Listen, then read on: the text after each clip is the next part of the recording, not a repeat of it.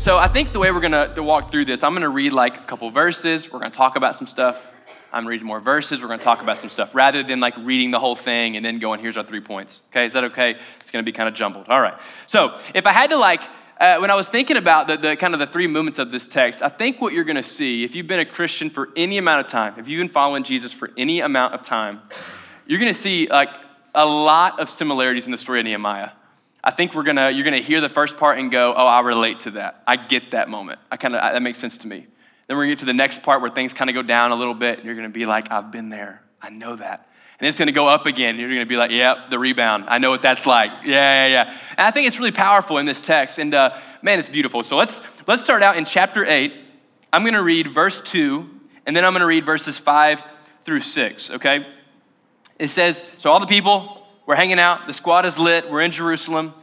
So Ezra the priest brought the law before the assembly, both men and women and all who could understand what they heard on the first day of the 7th month. All right, then we're gonna skip down to verses 5 and 6. And Ezra opened the book in the sight of all the people, for he was above all the people, and as he opened it, all the people stood.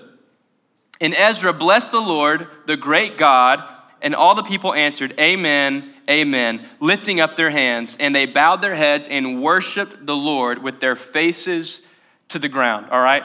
So first, let's just talk about this moment of praise, all right? That's like the first point, if you're a points person, okay?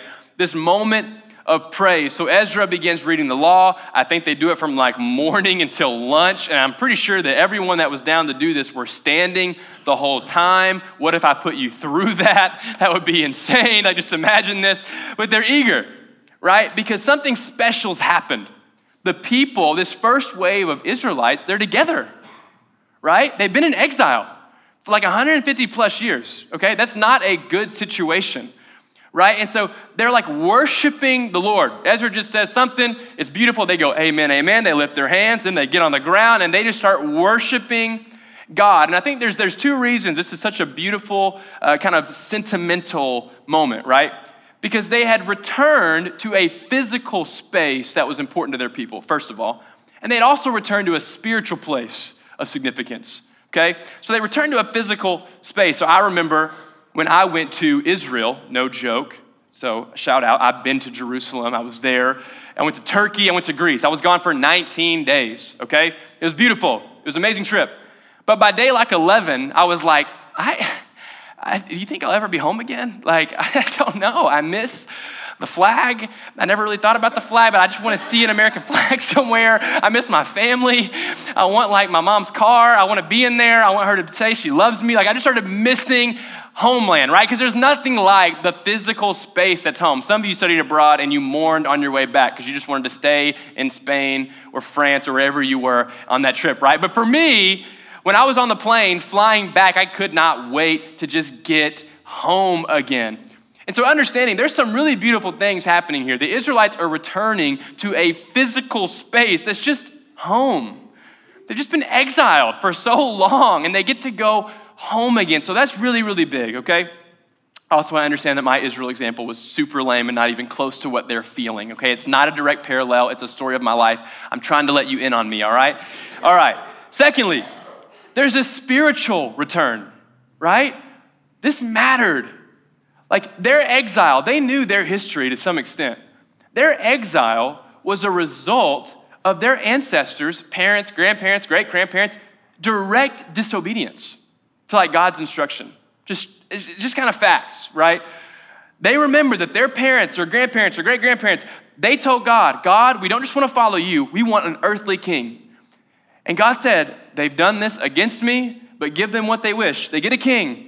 The kings do what human kings do. They let false idols in. There's disruption. There's a civil war. Israel's divided. Israel's more susceptible to enemies coming in and taking over the land. That's exactly what happens 3 different times. Like the brokenness of the people was because the people had strayed from the heart of God.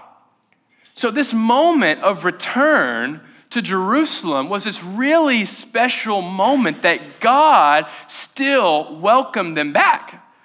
Like from a place of despair, a place of darkness, a place of brokenness, right?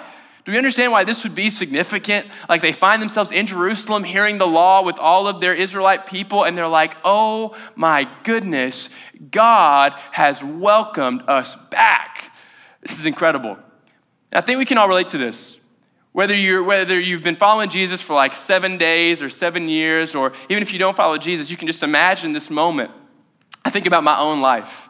I think about some of the dark places I've been, some of the distance that I feel like I've kind of gone away from God. I literally remember, I thought this was a good chance to let you in on some of like specifics of my story, right? Because I'm up here talking all the time and I want you to know me.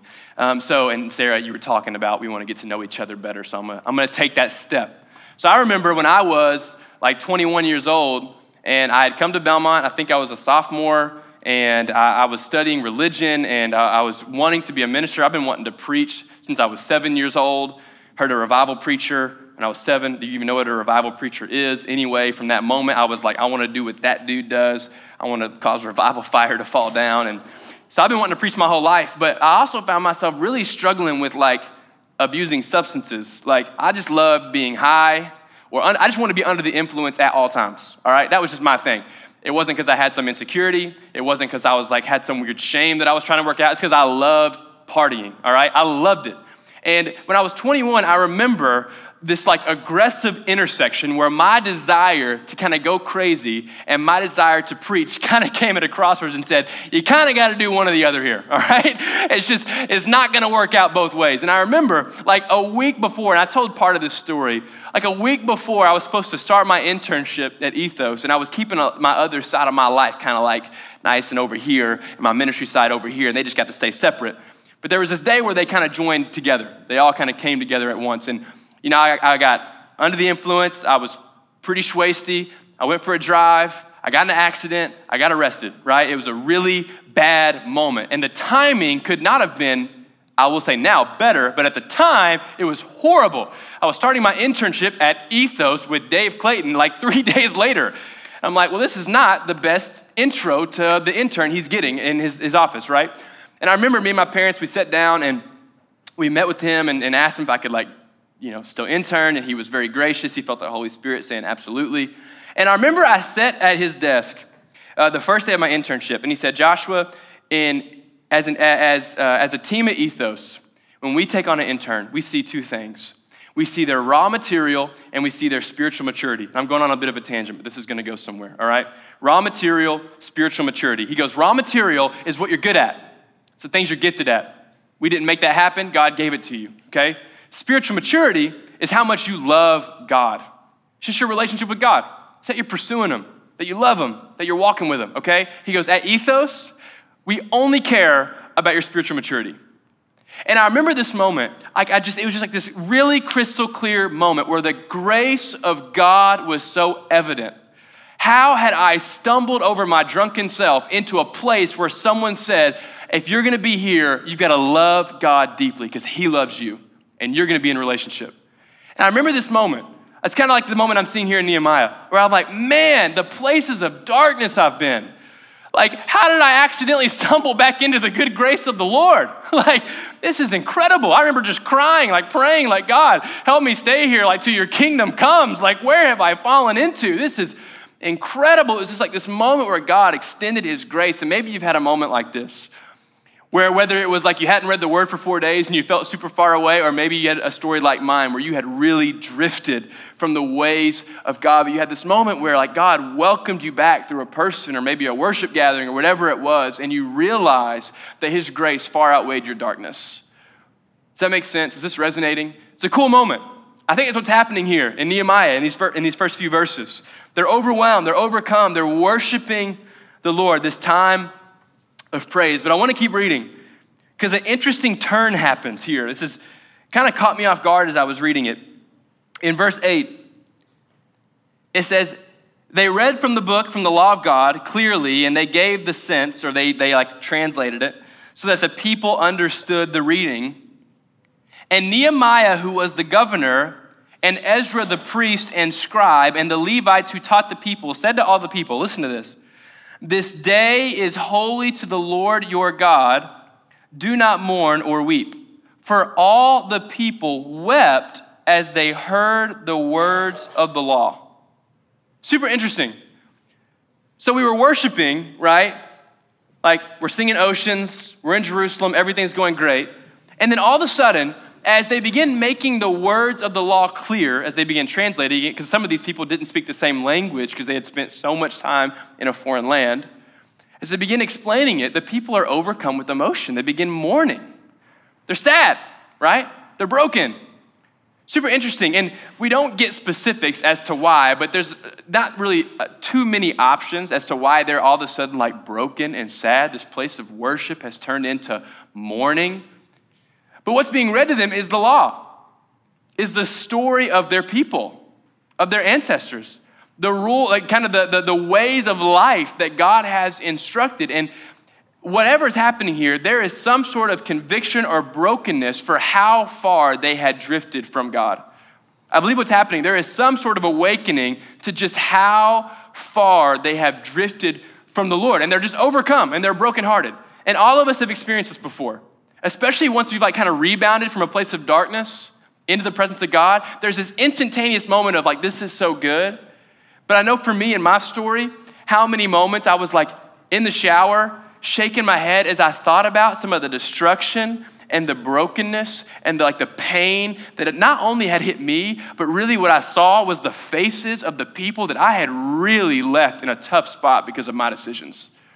You know what I mean? You have moments like that? Where like, you know, you've worshiped God, you know he's good, but like you're in the shower or you're on the drive or you're on a walk and you just like remember that thing that happened and it hurt some people and you know you were so far from God and you can't believe you ever went that far. You remember being 8 years old at youth camp, writing it down. I'll never do this. I'll never do this. God, I promise you I'm yours. And you did it anyway. And this like moment where like the past mistakes just sort of weigh you down. Does that make sense? Have you had these moments like this? Can anyone give me a head nod saying, yeah, I've felt that before? I remember this moment where I was 7 years old and my dad walked into the basement. I was playing games or doing something stupid. And my dad walked in and said, son, I got a surprise for you. I said, Dad, you know I'm down for that. What's the surprise? He said, I'm taking you out. We're going to get ice cream. What? Where are we going? He goes, Dairy Queen. And I don't know what was wrong with me at 7. What had like polluted my brain, because Dairy Queen with the blizzards and the upside down and like it's such a good place to go. It's a safe place to get dessert. And in that moment, I said, I hate Dairy Queen. Just the brokenness of my heart. I'm just bearing it before you. Like I was like, I hate it. And my dad, he went, oh, okay. And walked away. Like so nice, like the worst kind of nice. Like just that like exposed my brokenness. And look, I don't know. I don't think I was mature for a 7-year-old, but in this moment, a very emotionally mature part of my heart came out because that broke my heart for like 3 years. I couldn't believe that my dad had offered something like that. I remember literally 2 years later, I'm at my grandparents' house, staying the night, grandma and grandpa, 3 a.m., something early in the morning. It's dark outside. It's really early. And I'm just crying in my bed because I can't believe that 2 years ago, I told my dad I hated Dairy Queen when he was trying to offer me a surprise. I literally went and woke my grandma up, tears streaming down my face, and I said, I told him I hated Dairy Queen. And she said, did you pee the bed? I was like, no. Like, what do you mean? Dairy Queen, Grandma, Dairy Queen. Like, that's what happened. You know what I'm talking about. She had no idea, right? But it was this moment where like me and my dad were good. Dad was not like carrying Dairy Queen over my head all my life. Like, oh son, you want to throw baseball? You probably hate that too, don't you? Like my dad wasn't doing that. We were good. I was a good son, good dad. I was a bad son, good dad, and everything was great. He wasn't, but for some reason I was just carrying it with me. And we do this. This is like a thing we do with God. Like we know he's good. We've worshiped, but there's just moments where if it's because of the enemy or just some deep, dark parts of our heart where we're like, man, God, I want to worship you freely, but I'm still not over that. I'm not over it. I can't believe that happened. And I think the Israelites are having something similar. As they're hearing the word of God, they're like, man, but can we really worship right now? Because as we're hearing the words of the law, as we're hearing the stories of our ancestors, we have blown it. It's not good. But here's the turn. This blows my mind, all right? I love this with all my heart, and I hope it just really ministers to your soul today. In chapter 8, is that a lawnmower? It's February, chill. It's like a little bit warm right now. Just calm down, all right. Watch this moment. Watch this turn, all right? They go from brokenness, they're mourning. Verse 10. Then he said to them, go your way. Eat the fat, or the good, that's a good thing. It's a good thing to eat the fat, all right? Eat the fat and drink sweet wine and send portions to anyone who has nothing ready. For this day is holy to our Lord, and do not be grieved, for the joy of the Lord is your strength. So the Levites calmed all the people saying, be quiet, for this day is holy. Don't be grieved. And all the people went their way to eat and drink and to send portions and to make great rejoicing because they had understood the words that were declared to them. Incredible turn here. Like, we're all about giving people their emotional space. There's no emotional space here. Hey, stop crying. Celebrate. God is good. All right? Get over it. Like, whatever's happening. But I think what's happening here, they're being reminded of the truest thing about them. The Israelites were God's chosen people. God had made a covenant. God was true to his covenant. The Israelites had done what they could. If humans had power to outrun the love of God, the Israelites had tested that out. And God yet again had welcomed them back. And they're gonna have a moment where they go, look, right now, we are just gonna celebrate, not because you earned it or unearned it, but because God is God. The joy of the Lord is your strength. It's this beautiful moment. I think for us, we so often, we don't mean to do this, but our joy, our celebration, our worship is at least loosely tied to how we're doing that day, how we feel like we've been doing with obedience and following God. But in this moment, they're gonna go, hey, don't mourn, not right now, don't grieve. Take 7 days, find some wine, get a meal. If you know someone that doesn't have it, bring it to them, and let's just celebrate, for the joy of the Lord is our strength. The truest thing about the Israelites was that they were God's chosen ones, that God had said, that he had spoken identity over, that he had made covenant with. And I think some of us need to hear this morning. The truest thing about you, if you follow Jesus, if you're following his footsteps, the truest thing about you is that you were made, the truest thing about anyone is you were made in the image of God. Fearfully and wonderfully, on purpose, with purpose. The story of Scripture is God creating and calling it what? Good. That's the story. The truest thing about you, follower of Jesus, is that you are forever a son and daughter of God. No ifs, ands, or buts. No unearning it, no earning it. It's just good news. And this morning, we're gonna try to step into something that might feel uncomfortable. We're gonna celebrate the goodness of God because God is good, straight up. So no matter what last night was like, no matter what February has been like, no matter what the last 5 years of your life has been like, no matter what you've experienced, like God loves you. He is good. The truest thing about you is that he relentlessly loves you, and there is nothing you can do about that. And that is worth celebrating, right? This is an incredible moment. I want to read a passage out of Ephesians chapter 2. You don't have to turn there,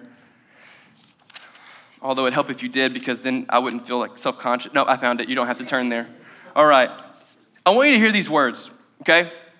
Okay, so Paul's going to be writing to a Christian group of Ephesians, okay? So if you follow Jesus, or if you don't follow Jesus, I want you to hear what God is totally offering you for free as a gift, okay? I'm going to start reading in verse 4. This is your story, okay? Everyone just repeat after me. This is my story. This is my story. One more time. This is my story. This is my story. All right, verse 4. But God, being rich, wealthy, overflowing in mercy, because of the great love with which he loved us, even when we were dead in our trespasses, made us alive together with Christ. By grace you have been saved, and raised us up with him, and seated us with him in the heavenly places in Christ Jesus, so that in the coming ages he might show the immeasurable riches of his grace in kindness toward us in Christ Jesus. For by grace you have been saved through faith. And this is not your own doing. It is the gift of God, not a result of works, so that no one may boast. For we are his workmanship, created in Christ Jesus for good works, which God prepared beforehand that we should walk in them. For we are his workmanship, created in Christ Jesus. I love that. Every time I've heard that verse, we are his workmanship, created for good works, I always turn that into, I wonder what my works are. Not that, I never saw it through this way until this week, that like the pride of God to trust me with his work. He's like, oh, I'm his workmanship. He's like, no, I trust you. I created you in Christ Jesus. You're on my team. Like I'm rocking with you. Like the pride of God in his people, holy and blameless, seated where? The basement, outside, the guest room? No, in the heavenly realms with Christ Jesus. This is what God says. And I think that God was giving me that image back there during worship, that elementary school image, that intimidated, like nervous, shaky kid trying to figure out how he fits into this whole thing. I think he gave me that because there is such a difference when we operate with God out of like a shaken timidity that's like nervous. Do I really belong? Do you really love me? And someone who's flourishing in confidence. That even when we fall, even when we mess up, even when we didn't do the thing we wanted, even when we fail our expectations or we fall short of the goodness of God, we feel like we've fallen short, that we can be confident that we are loved by God. It almost annoys me how simple my message is this morning. Like I want to say something like crazy, beautiful, and stretch your imagination and blow your mind. But this morning, I just want to remind you that like you are holy and blameless. If you are in Jesus, you are his kid. And he's so proud of you. He's so proud of you. And if you haven't put your faith in Jesus yet, like his arms could not be more open than they are right now. No matter what your story is, what your life is, that God is just like inviting you into the greatest love story ever told. As cheesy as that is, it is so true. And so I'm going to invite us to have just a time where we celebrate and thank God because God is simply good. End of story. So I'm going to invite us for the next 10 minutes. We're going to put this slide on the wall. And I'm just going to invite us to take 10 minutes to think about the things you are thankful for, okay? The things you are thankful for. I don't know if you've ever done this, if you've made just a list out of gratitude, all right? James 1:17, every good gift, every perfect gift is from above, coming down from the Father. Like scripture tells us that the good things in our lives are from God. And I think sometimes gratitude and celebration are just such a double-edged sword in the kingdom. They do so much to eliminate fear and shame and brokenness and all these things. So I want us to flex our gratitude and celebration muscles today, okay? So for the next 10 minutes, I'm gonna invite you. We're gonna play some music, as we always do. And I want you just to start making a list. Pull out your phone, pull out a pen and paper, and start writing down the good things that just bless your soul. Just make you happy, all right? Cup of coffee, your parents, your car, your feet, your hands, your eyes, your ears. What things are you like, man, it is great news that those are here. God, thank you for that. I was thinking it for my feet the other day. I was like walking around, I was like, God, this is so dope. I want to go over there. Okay, I can. It was crazy. I'm like, but seriously, that is a gift from the Lord. Like, just straight up, he created that. It's so cool. So there's things that are so good. So you're going to write down the first 15 things, and you're like, okay, these are all the things I know. That's when you're going to start flexing that muscle. Keep going. Make that list as long as you can.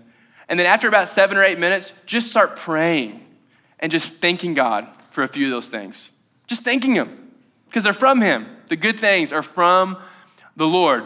And then we're going to have a kind of a more structured time of worship. I'm going to come up. I'm going to dismiss us to grab some communion, and then we're going to worship together. And the reason we're going to be a little more structured today is so that we can like celebrate together. So it's not awkward that 3 people over here just going crazy and these people over here like just praying silently, right? That can be kind of hard. So I'm going to invite us to worship.